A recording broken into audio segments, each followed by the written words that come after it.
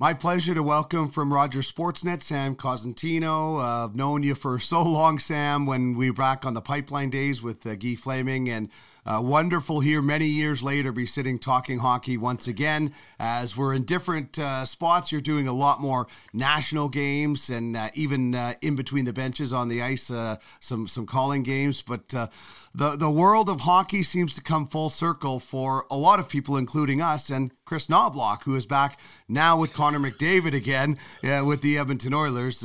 Strange situation. I was out in Vancouver when that news broke, but I guess let's just maybe start with Chris Knobloch. Is he a much different coach now than when he coached McDavid back in Erie, do you think? So I haven't tracked him in terms of his AHL, but I did go and look at the roster yesterday, and the New York Rangers are obviously a team with a ton of money, and I looked at the roster and I thought, well, how much are the New York Rangers really putting into this? And I say that because I sit here just outside the Toronto market. I look at the Toronto Marlies. I look at what they pay their veterans, and they put a lot of thought and resources into their American Hockey League team. Just at first glance, I think it's fairly accurate. I just don't see that happening from the Rangers. So when Chris Knobloch goes from the Canadian Hockey League, gets into the National Hockey League as an assistant with the Philadelphia Flyers, that goes sideways, and then ends up with a pretty good organization that probably, pays its coaches quite well at the American League level. But I don't know how much other resources are going into making that a successful team. So having said that, to be able to track his progress, you kind of want to do it by numbers, but I just don't think in this situation that's the way to do it. What I would say in just watching some of the press conferences since Chris has taken over is that he looks to me to be very much the same guy. Really smart, really thoughtful, genuine, calm, not going to freak out on you, that sort of thing. Where I do think he has a real edge in coming into this job is a couple of things.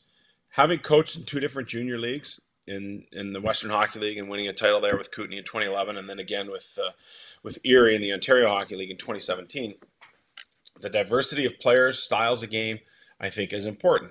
Having been on a National Hockey League bench as an assistant for a couple of years, also important to get the sense of what that's like, to give you the experience that, hey, if that job as a head guy ever comes up in the National Hockey League, here's what I do the same, here's what I do different. So he's as prepared a guy as you're going to find. He's got wonderful support there, on the Oilers bench, and obviously I'm wishing him the very best, because I always like to see when guys who I've had experiences with, either calling games or in meetings with coaches and so on and so forth, get those opportunities, because they're few and far between. They're 1 to 32 jobs, and I think Chris is going to do a good job there. Can he get him into the playoffs? I mean, the numbers say it's going to be extremely difficult, but I suppose if there's someone who can do it, it would be Chris. Yeah, this is a thing that I really like about Chris Knobloch, and you mentioned it a bit. Championship experience. He has it as a player as well. 4 championships at the University of Alberta, where I got to know him a little bit when he was a player, and then he won again in the CHL in the coaching ranks. And so this guy knows how to win.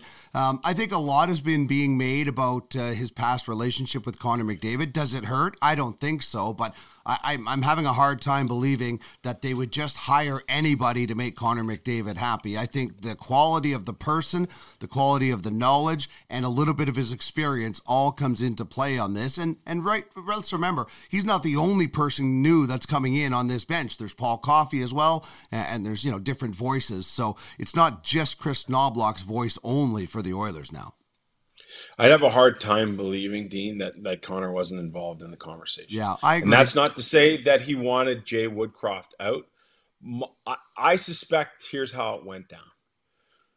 The Oilers looked and said, okay, we've demoted a goalie. We've looked at the trade market. We're up against the cap. We don't have any option to shake things up unless we change the coach. So then that decision gets made by, well, what looks like to be Jeff Jackson now. And at that point, hey, we're going to make a change. What do you think of A, B, C, and D? Not, hey, I'm Connor McDavid. I don't like what's going on here. I'm going to management. I want to change. I want my guy. I don't believe it went down that way at all. But I also have a hard time believing that Connor had no prior knowledge or at least some input into the decision. Totally agree with you, 100%, Sam.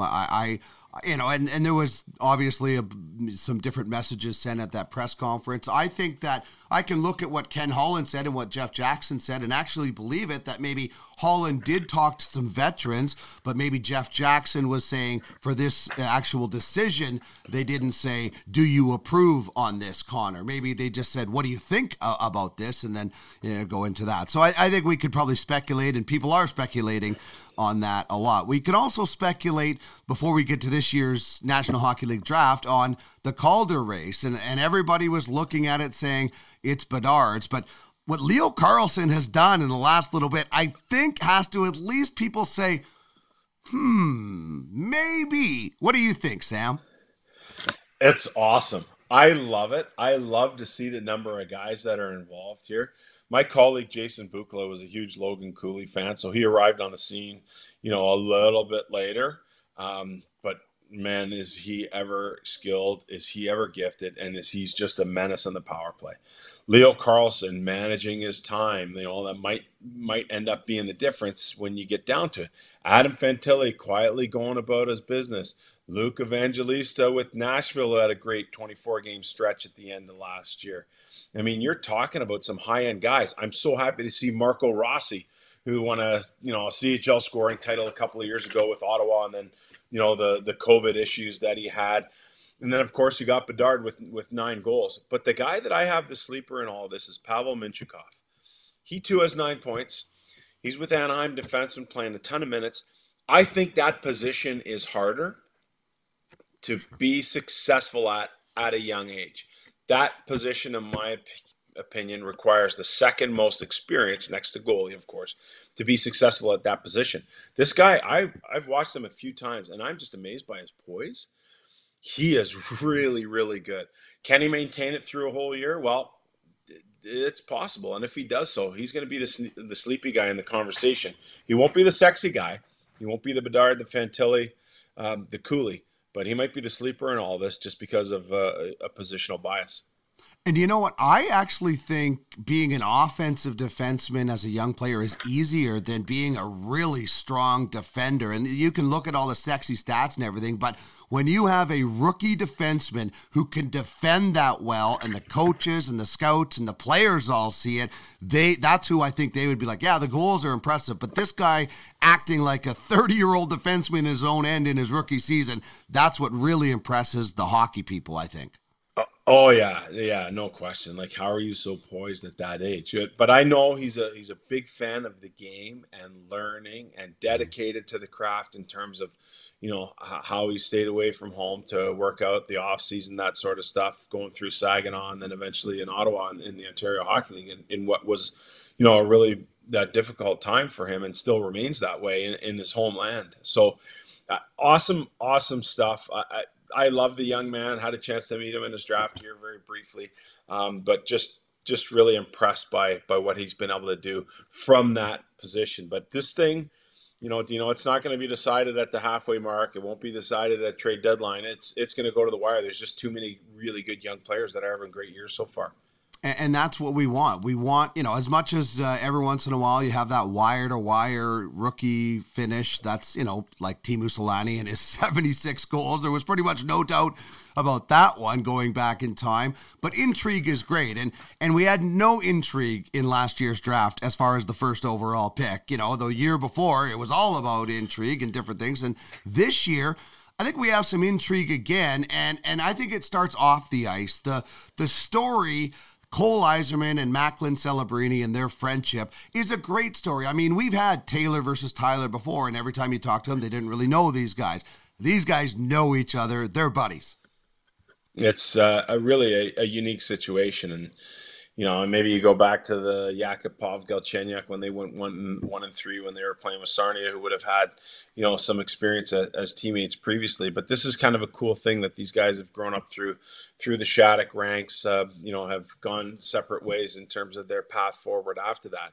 And now will converge once again, hopefully in Vegas in June. And, it's another lobby for Vegas for what's probably going to be the final in-person draft. But anyways, really, really neat situation there. I do think that Celebrini is a guy who's going to go wire to wire. The more I see what he's doing at BU as a freshman, looks a lot like Fantilli, whereas in this case, he doesn't have a Bedard to go against when it comes to Celebrini. He has a really good player in Yzerman, but Yzerman's a winger, and yes, he's a goal scorer. But Celebrini playing that center ice position, I think, is going to give him that edge and going to allow him to run with this thing right until we get to wherever we're going in June. Yeah, and I think Vegas is probably a pretty good one. If it is going to be the last in-person draft, which I think is a bit of a shame, just on that point, yeah. I think it's just so fun to hear the fan base cheer for some and obviously boo their rivals and the conversations. Listen, I'll say as a reporter covering the draft, it can sometimes be sleepy, but I would rather it be sleepy in person than watching it on TV. And for a fan, it's fun because you're seeing the conversations happen before you. I mean, I think it's a bad idea, just in my opinion, to get rid of the in-person draft. That's my thoughts. Yeah, I do too. And it's tough to go against budgetary concerns Sure. in any business. And even at that level, hey, we just bought out you're Minnesota and you just bought out whatever in contracts from Suter and Parise, but you don't want to spend $100,000 to bring your people into a city for a couple of days. Like sometimes that it's almost ass backward thinking. But when you're going up against 32 teams with budgets, you had a couple of, an owner in Ottawa just paid almost $1 billion, and now you got to go tell him to spend another $100,000 to bring his people to, to wherever it is for draft or whatever the cost that is. But it's probably somewhere in that neighborhood. I guess that's a tough look too. But there's nothing like in person, and unfortunately, we got desensitized to virtual things over the course of the pandemic. And that's obviously the way in which they kind of want to move forward with this. I also think it takes away from the experience from the kids. Yeah. The National Hockey League will say, well, we don't owe anything to the kids. They're not in the league. They may never even get to the league. So who is it that we owe anything to? It's a pretty unique, once in a lifetime experience. The NHL draft is different than any other for the emotion that it that it creates. It sucks. It'd be the end of an era, but I guess we'll see how it goes and see what they can do to kind of make it neat from afar, if you will. Yeah, and I'm guessing that if they do go away from it, eventually it's going to come back because it's a really fun fan fest event. So anyway, back to the actual players. Yzerman, Celebrini. What's the next level? Is, if you think Celebrini can go wire to wire, is there a group then of a bunch of players that could go at 2, or is Yzerman solidified at 2? What's the after the number 1 pick setup look like in your opinion, as we're months away? I think Yzerman's probably the guy that to stay in that spot, at least as I look at it today. Then you're looking at the entrance of defensemen into the conversation. Levshunov at Michigan State. You're talking about Sam Dickinson with the London Knights. You're talking about Demidov as a forward.